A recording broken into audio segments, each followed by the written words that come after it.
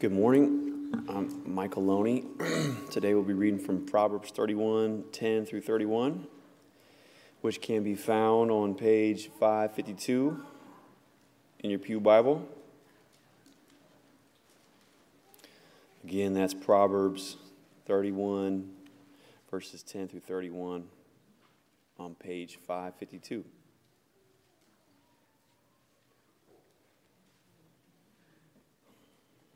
An excellent wife, who can find? She is far more precious than jewels. The heart of her husband trusts in her, and he'll have no lack of gain. She does him good and not harm all the days of her life. She seeks wool and flax and works with willing hands. She is like the ships of the merchant. She brings her food from afar. She rises while it is yet night and provides food for her household and portions for her maidens.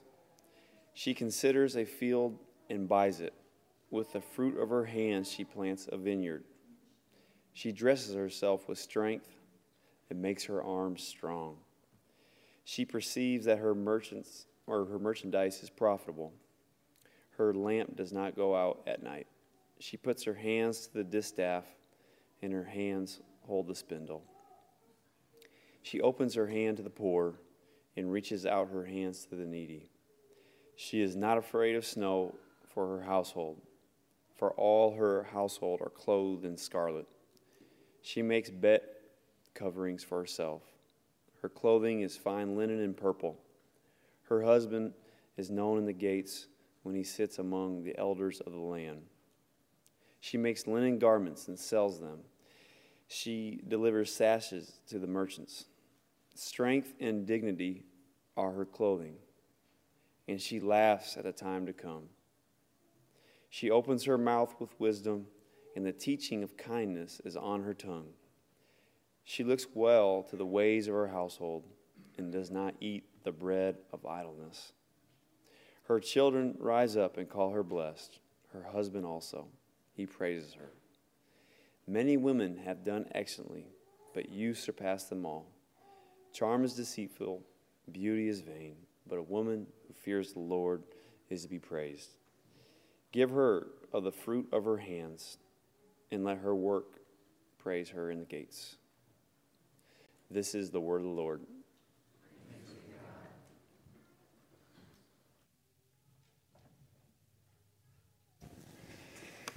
All the guys who are worried that they forgot there's a second Mother's Day, relax. It's okay. There's not. Super churchy joke about that passage, which is normally used on Mother's Day. That's why it's so funny. It's funnier here than out here. Let me pray for us as we jump in. Jesus, we thank you for your word. Thanks for this ancient word that we get a chance to reflect upon this morning, that reflects your heart, that points to you in so many ways, that you embody in so many ways. Thanks for what we learned through the book of Proverbs as we engage wise teaching about how you want us to live practically in the world around us. I just ask God that you would help us when it comes to this topic of work. We come from all different places. The economy is volatile, maybe would be a good word. Some things are great, some things are really hard. Things really are unprecedented in lots of ways. So all of us are encountering the topic of work in different ways. I'm thankful that you know exactly where we are. You know what we need. You have a specific word for us in the room. So would you speak now? I pray that you would draw us to you, and that words about work would help us worship you and see you as beautiful and good. I wanted to say out loud to pray and say thank you for doing all the work for us to make a way for us to be right with God.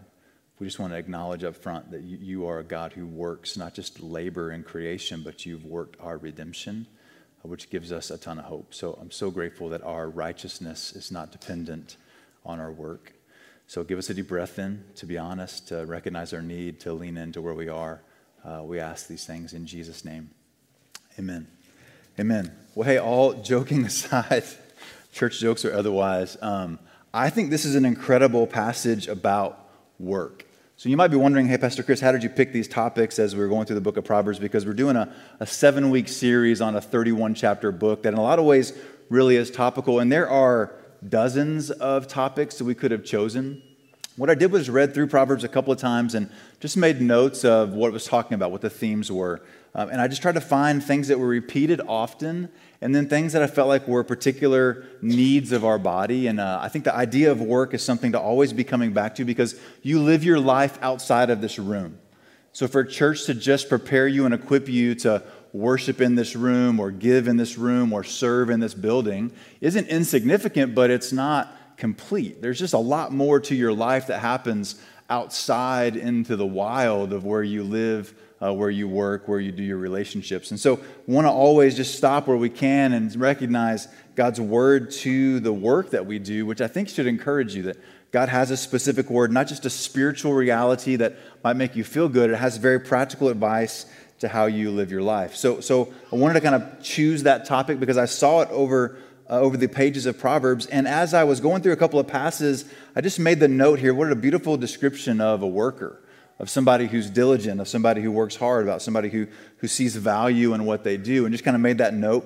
And then as I studied the book of Proverbs more, and I've been saying to you in our introductions last couple of weeks that what we see in Proverbs is kind of a bookend between chapters 1 through 9 and then chapters 31. It's framed like a father in chapter 1 to 9 and like a mother giving advice to their children. So it's a learner posture that we come to the book of Proverbs. And in so many ways, these two bookends function to frame the book for us. And what happens in chapter 31 is an amazing summary of a lot of the themes that have happened through Proverbs. So many scholars see in this like a summary statement of the kind of wisdom that's embodied in Proverbs. We can't tell in English, but in Hebrew, actually, verses 10 to 31 is an acrostic poem, taking every letter of the alphabet and working its way down. So that even implies to us there's some kind of summary happening here. There's some sort of statement here beyond just a woman. It's something about the way God wants all of us to lean in. And so the same way that temptation is personified as a woman, wisdom is personified as a woman. Men should avoid temptation. Women should avoid temptation. Men should lean in here as well as women when it comes to this description.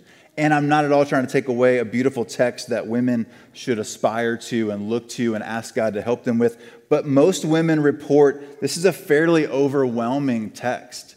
If this is like the template of what a noble woman looks like, then as you keep score and kind of aspire to things, you find yourself in a tough place because she's both like industrious, she like buys property, and she's like super crafty.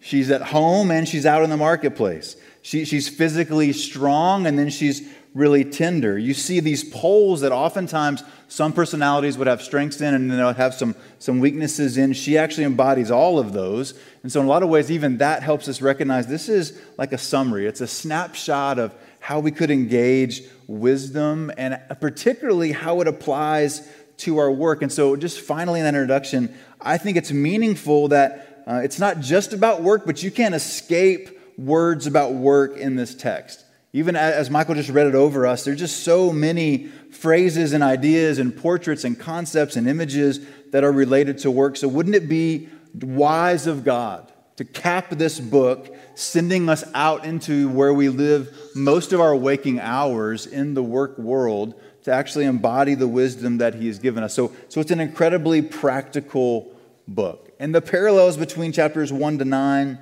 and chapter 31 are beautiful, right? So both are described as more precious than jewels. Wisdom and this woman are described that way. But both are aimed at prosperity. Wisdom is found in the city gates in chapter 1, and she is praised here in the final verse of chapter 31 at the gates. The fear of the Lord actually opens up the book of Proverbs. 1:7 says, this is the beginning of wisdom. And then if you notice there in verse 30, the fear of the Lord is what actually defines her or what she should be recognized for. More than her work, more than her industriousness, more than her beauty, more than anything else, the fear of the Lord is the thing that should be most treasured and that we should recognize about her. So those things help us kind of frame this, I think, as a genuine portrait that literarily helps us lean in for a summary and ask for God to help us. So in that space, then, maybe we could say one more thing. We've been using a metaphor of a tapestry, thinking about the way Proverbs is functioning. It's not just like isolated test tubes of different topics that you would just pull one out and look at what does it say about sex, or what does it say about money, or what does it say about work, what does it say about relationships. What you see is a tapestry where those things are all kind of woven together. And even in this, we'll see like that money and work and justice all kind of work together in a beautiful way that promises us a vision of life, a vision of the good life that's integrated.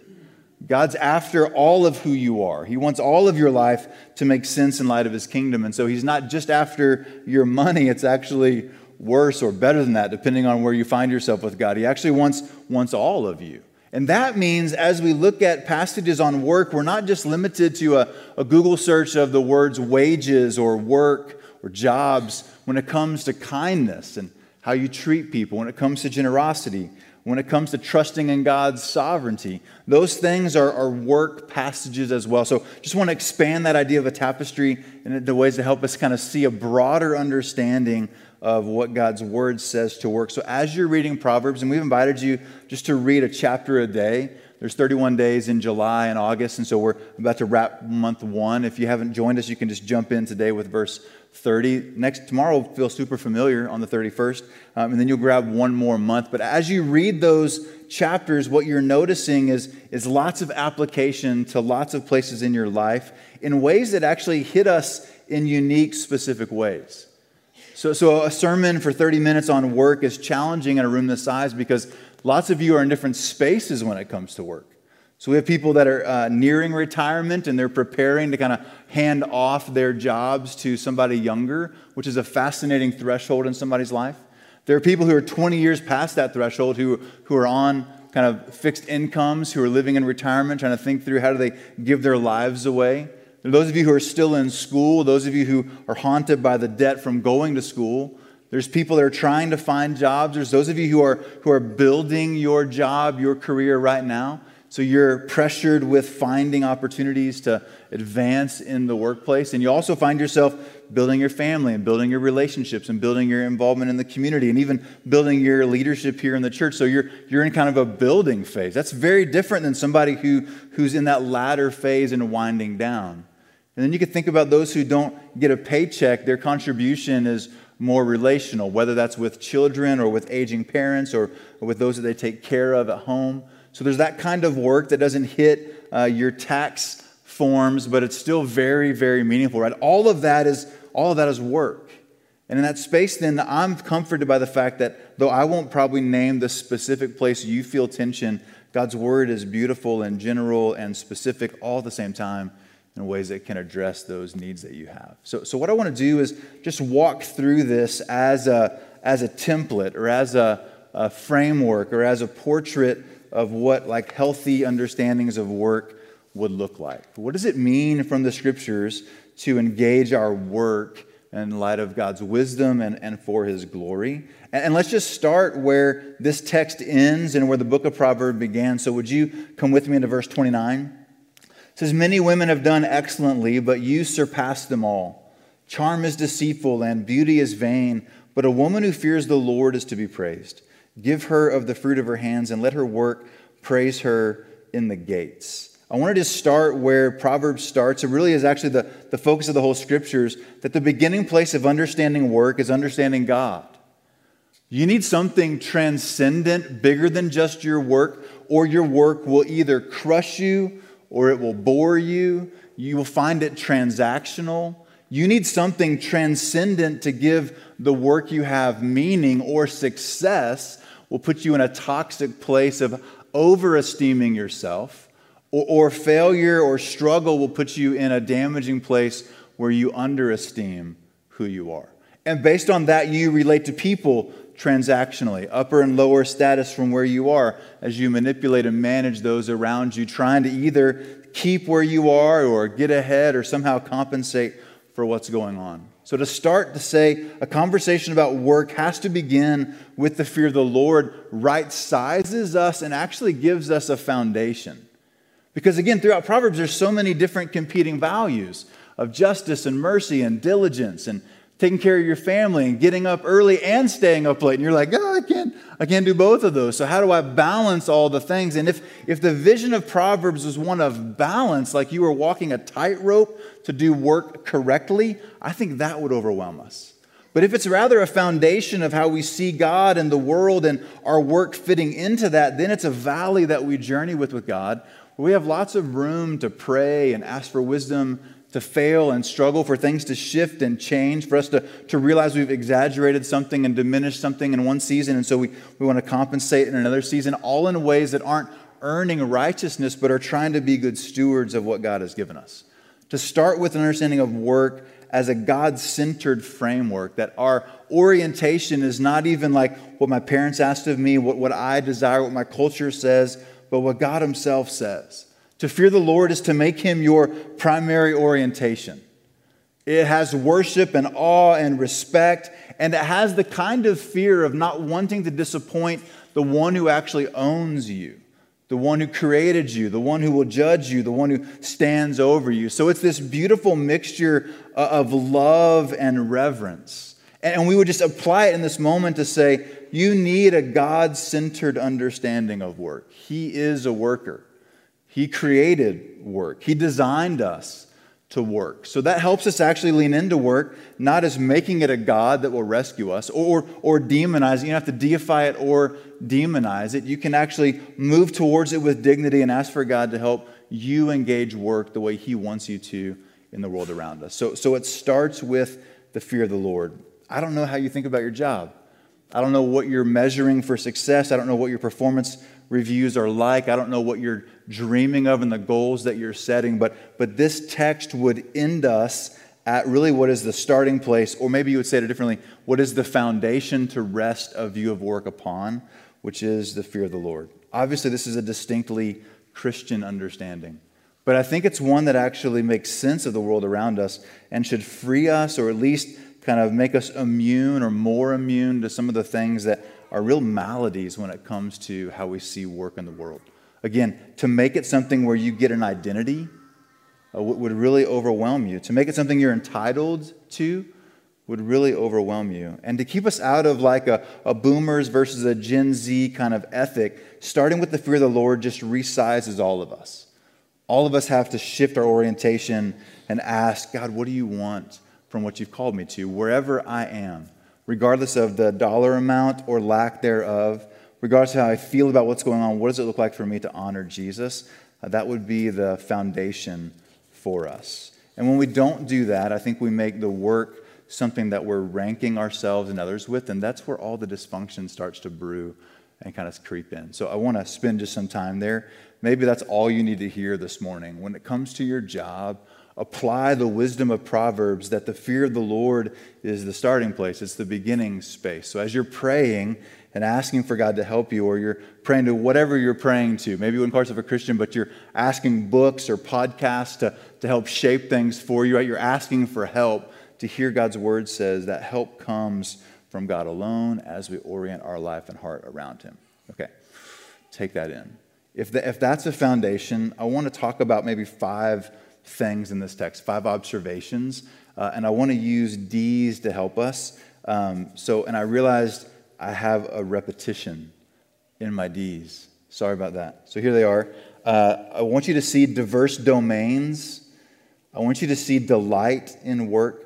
I want you to see dignity in the work itself.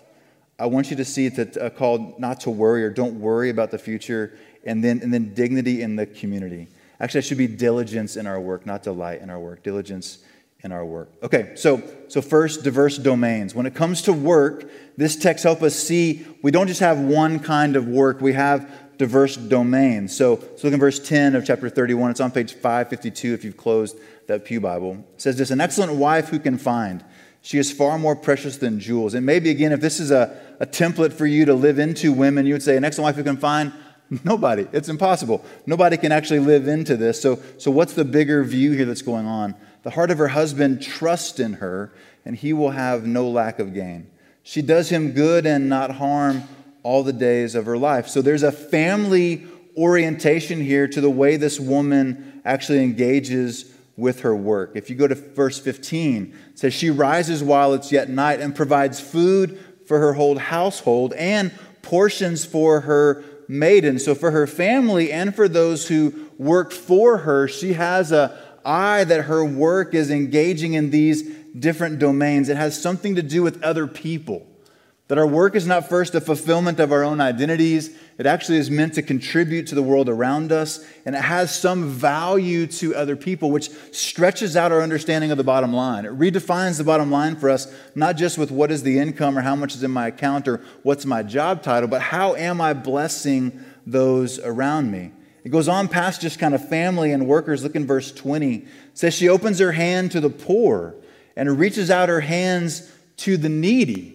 So there's an idea that our work is actually to benefit those in need. It's to contribute to the culture and society around, to be a blessing to those who are around me, which has all kinds of implications for how you think about just wages and what you pay for certain things and how you negotiate deals and engaging with people in ways that actually have justice to them, which we'll spend some more time on next week when it comes to justice and mercy. And then now let's drop down to verse 27. She looks well to the ways of her whole household. So her eyes are, the worker's eyes are past just herself to these diverse domains, which gives a way of talking about like how is your work going past just what you might get a performance review for. It's a way for those who stay at home, for those who are struggling in their employment to think about, I'm not just getting this one paycheck. My goal is not to get a paycheck. My goal is to do work in all the areas of my life. The Bible talks about work in holistic ways, not just in paycheck ways. So there's diverse domains. Secondly, she is diligent in her work. She just simply works hard. The biblical view of work is that it's hard partly because of the fall, but partly because it matters. God's designed us just to eagerly lean in, to give it effort, to actually make meaningful contribution, takes some work and actually is somewhat difficult. So drop in verse 13 of chapter 31. It says this, she seeks wool and flax and works with willing hands. And she is like the ships of a merchant. She brings her food from afar. I don't think this means she also has like a shipping industry that she's in charge of. I think it's a metaphor for she's willing to do whatever it takes. She's going far. She's working hard. If something's not there in front of her, she's going to go seek it out. This is effort, language, and imagery. She rises while it's yet night. So she gets up early and provides food for her household and portions to her maiden. She considers a field and she buys it. She thinks through what's going on. She works hard to kind of evaluate something with the fruit of her hands, and she plants a vineyard. So she's after actually productivity and fruitfulness.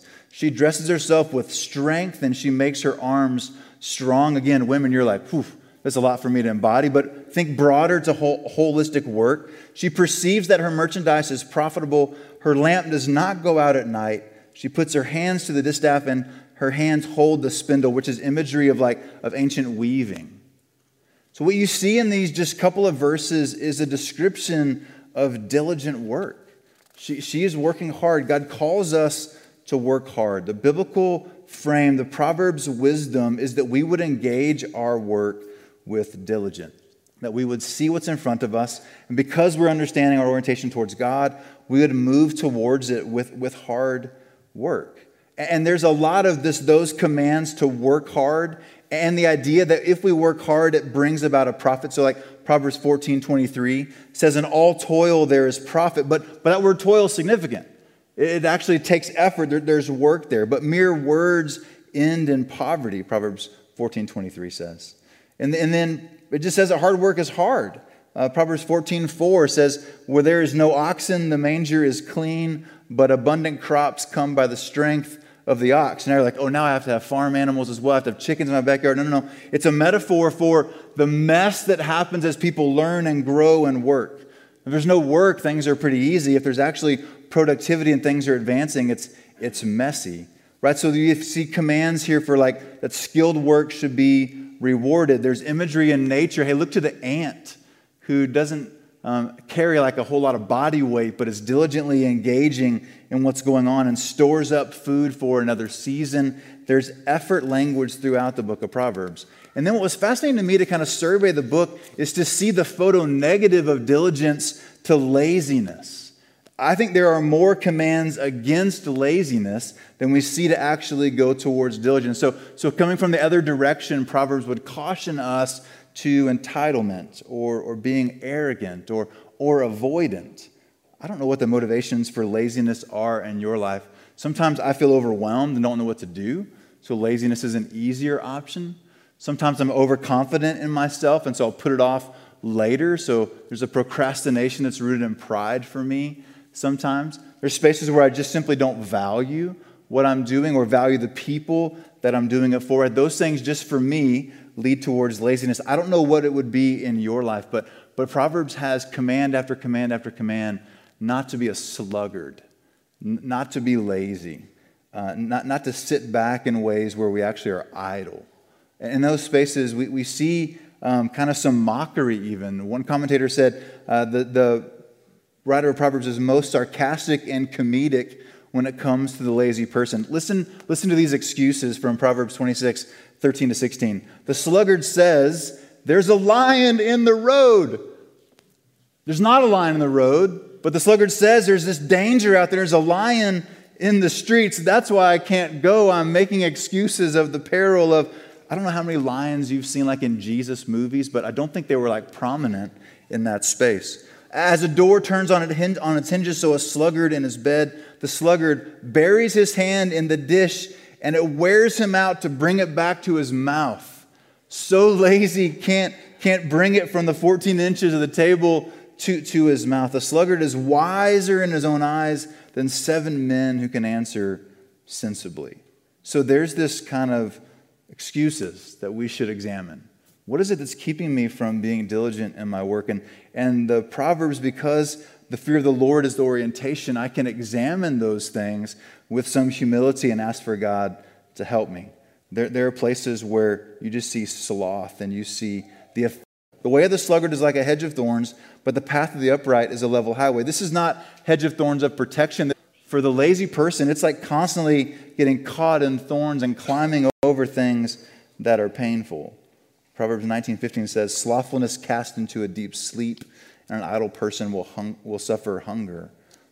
19:24 says, "The sluggard buries his hand in the dish and can't even bring it back to his mouth." You see that multiple times. And it's exposing kind of the fallacy of laziness. It lies to us and says this is too difficult, but actually what's more difficult is to not be diligent according to Proverbs. Because when it comes to harvest time, those who haven't actually gotten up and sowed seed in the field earlier now don't have what it takes when they need help. So the Bible flips laziness upside down, not as the easy road, but the harder road. But like all sin and temptation, on the front end it sure is easier, even though on the end of it, it brings about all kinds of pain. And the warning in Proverbs, again, with this idea of different domains, is that it doesn't just affect you. There's an idea that we have in our individualism that my work ethic is just about me, and if I don't want to get promoted, who cares? If I don't want to actually work hard, who cares? If I don't want to sacrifice for these relationships, who cares? But Proverbs 18:9 says, "Whoever is slack in his work is a brother of him who destroys." To be lazy in our work that God's entrusted to us has an impact and an effect on others. If you wonder what the Bible says about work, it says think about it broadly in multiple domains, not just your paycheck. And there's a call to God's people to be diligent.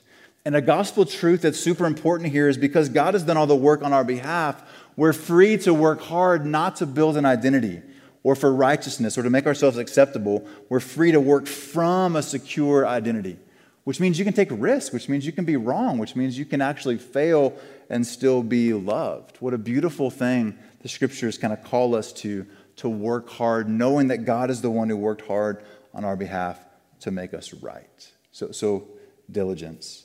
Third, I want you to see a dignity in good work itself. I love authors who just talk about like Christian work is good quality work. To honor God with our work is to actually do the best that we can. And so like in verse 18, it says that she perceives that her merchandise is profitable. She sees just the value in what she's done. She sees and understands that there's value just in doing hard work. The dignity is in doing good work itself. In verse 22 and 24, there's this imagery of like actually in secret, and it's not just being promoted or praised. And just think about the way being seen motivates you at work when you're pretty sure nobody's going to notice how that demotivates you if someone else's optics are your primary orientation. If pleasing your boss or your coworkers is the thing that's most important to you, then you're more motivated when that will be recognized and less motivated when that won't be recognized. And the 16-year-old is back in the kitchen. I mean, like, don't imagine that because you'll never eat out again, but just imagine like what could happen behind the scenes. And I remember our boss sometimes would like bring something back into the kitchen and just simply hold it up and go like, would you eat this? Like, seriously, man, if this was put in front of you, would you eat this? And to see the guy hustling to get stuff out the window, to watch them go like, no, I wouldn't eat that. Or, hey, would you eat off this table that's so dirty? Or would you take orders from somebody? Would you give about work? So there's something about just dignity in the work itself that this chapters call us to in Proverbs. Fourth, I want you to see that she doesn't worry about the future. She trusts God's economy that diligence pays off and that small things bear fruit. And so when it comes to the future, she's not afraid, which, man, this could be a healing word for us. To think about anxiety in our culture. Look in verse 21 of chapter 31. She is not afraid of snow for her household, for her whole household is clothed in scarlet. And you can see that little 6 there as a footnote if you're in the text. You can translate that not just scarlet, but it's double layered. Like they have what they need. They're ready for the winter. She's not afraid of the future because she's diligently worked to prepare. She makes bed coverings for herself. Her clothing is fine linen and purple. Her husband is known in the gates when he sits among the elders of the land. She makes linen garments and sells them. She delivers sashes to the merchants. Strength and dignity are her clothing, and she laughs some sort of benefit, some sort of beauty. Things actually grow. God's designed the world to work that way. So chapter 3 and chapter 8 tell us that God created the universe with a fabric and with like a grain that we should go with. And with the grain of the universe is not quick fixes and windfall incomes and shortcuts to making a profit. Those aren't the way that God designed the universe. He actually designed it slow, incremental change. Just think about nature. Think about how long things take to grow. And God's designed our lives like that. Again, there's exceptions, right? So Job and Ecclesiastes, even lots of the Psalms, the heart-wrenched prayers when things don't go the way they're designed. But the idea is that if I'm diligent, I don't have to worry about the future, both because God's designed this thing to grow slowly over time, and there's a sovereignty to this universe. Shot through the book of Proverbs is a promise and a reminder and a comfort to the fact that God is over this thing. A man makes his plans, but the Lord directs his steps. We cast lots, but the Lord is the one who actually determines where they fall. That God's sovereignty in the middle of our pain and suffering and disillusionment and frustration actually gives us a ton of hope where we don't have to be afraid even if the bottom falls out. So the general idea here is she's working hard and diligent. That puts her in a space where she doesn't have to worry about the future. And if the bottom fell out, God's love and sovereignty would be the space that we would rest on to go, I don't have to worry about that. So those of you who are working diligently to find jobs, keep jobs, figure out how to manage your business this side of COVID, how to hire the right kind of people, that the workforce is so shifted and changed, you're having a hard time staffing the things that you're trying to actually accomplish. And all those spaces to hear you don't have to worry about the future if you're diligent and knowing that God actually cares for you, sees you, and is working with you. So diverse domains, being diligent in our work, seeing dignity in the work itself, not worrying, don't worry about the future. And then finally, there's a dignity in the community. This reputation that she has actually precedes her into the community. God's designed our work ethic as followers of Jesus to be not reputation building in a way that we get praised. Remember, the fear of the Lord is the beginning of wisdom, but in a way that actually is acknowledged and recognized by those around us. So you might say things like this: Christian workers should be the most responsible, the most on time, the most fruitful, the most diligent. I don't mean you must be the most amazing person in every single way. I mean whatever it is that you're called to and putting your hand to because you're working diligently, because the fear of the Lord is kind of your primary starting place, because you understand kind of the different domains that you're in. As you engage with all of your life and heart as worship unto the Lord, Colossians 3 says, in that space then, people around you should recognize that. So it says in verse 31, give her the fruit of her hands and let her works praise her in the gates. That's a way of talking about the community seeing things. Same way that her husband is in the gates and people are acknowledging like he's a lucky man because of her. In this space, it's her reputation as well in those spaces because her work actually has earned the respect of those around her. Which, friends, can I just be honest? I think this is a space for us to lean in and acknowledge the way this works in our culture, because the day is going to come where being a Christian at work might become increasingly difficult, where there are ethics and there are commands and there are places where you feel some tension between what you're being asked to do and say and what God's word would actually call you to. This would be the way most of history has worked. We've been in a really unique space in our country for hundreds of years, but we're catching up now to the rest of the world that has known the idea of claiming the name of Jesus, having the fear of the Lord being my primary orientation, means I'm not as concerned about the world around me in ways that I'm bowing to and I'm asking that to justify and save me. That puts me in a space where there's some hard decisions that I make. I think those days are upon us. Those days surely are coming. And this is no like doomsday thing. It's just the way the Bible talks. And the way it encourages Christians is that you would work in such a way that when it comes raining down on you at work, those who have stuff they want to say and slander you with have no grounds for it. Because you've lived in such a way and labored in such a way that actually has had dignity and beauty and added value. So you should be like the most irreplaceable person in the company. The way you work, actually think, man, if we cut this person because of their religious views, what will we do about the way they lead and the way they serve and how their division performs? That's kind of the idea that's in front of us in these spaces. So 1 Peter chapter 2 says it like this, Beloved, I urge you as sojourners and exiles, those who live in the world that's not their world, to abstain from the passions of the flesh, to not have the love of the world be your primary orientation, but the fear of the Lord, which these things actually are waging war against your soul, he says. Keep your conduct among those who don't know God honorable, so that when they speak against you as evildoers, they may see your good deeds and glorify God on the day of visitation. To be at the city gates and known as a person who's diligent, who cares about people, who understands the bottom line is not just economics, there's things around people that actually really matter. To have dignity in the work itself, to not be anxiously worried about the future, but just plodding along, those things actually affect our hearts and they change how we engage in the world as we do our work. So she understands as a model for us, diverse domains, the diligence of work, the dignity in work itself, a call to not worry. Don't worry about the future, and then to have dignity in the community as we do the work itself. Okay, all of that I think is beautiful, it's inspiring, it's helpful, and it wouldn't save you. To live into those things perfectly wouldn't actually reconcile you to God. You couldn't do that list in such a way that actually would be enough to pay the wages of your sin. So Jesus came into our world to make a way for us to be rescued and forgiven and set free so that we can do the work he's called us to with great joy.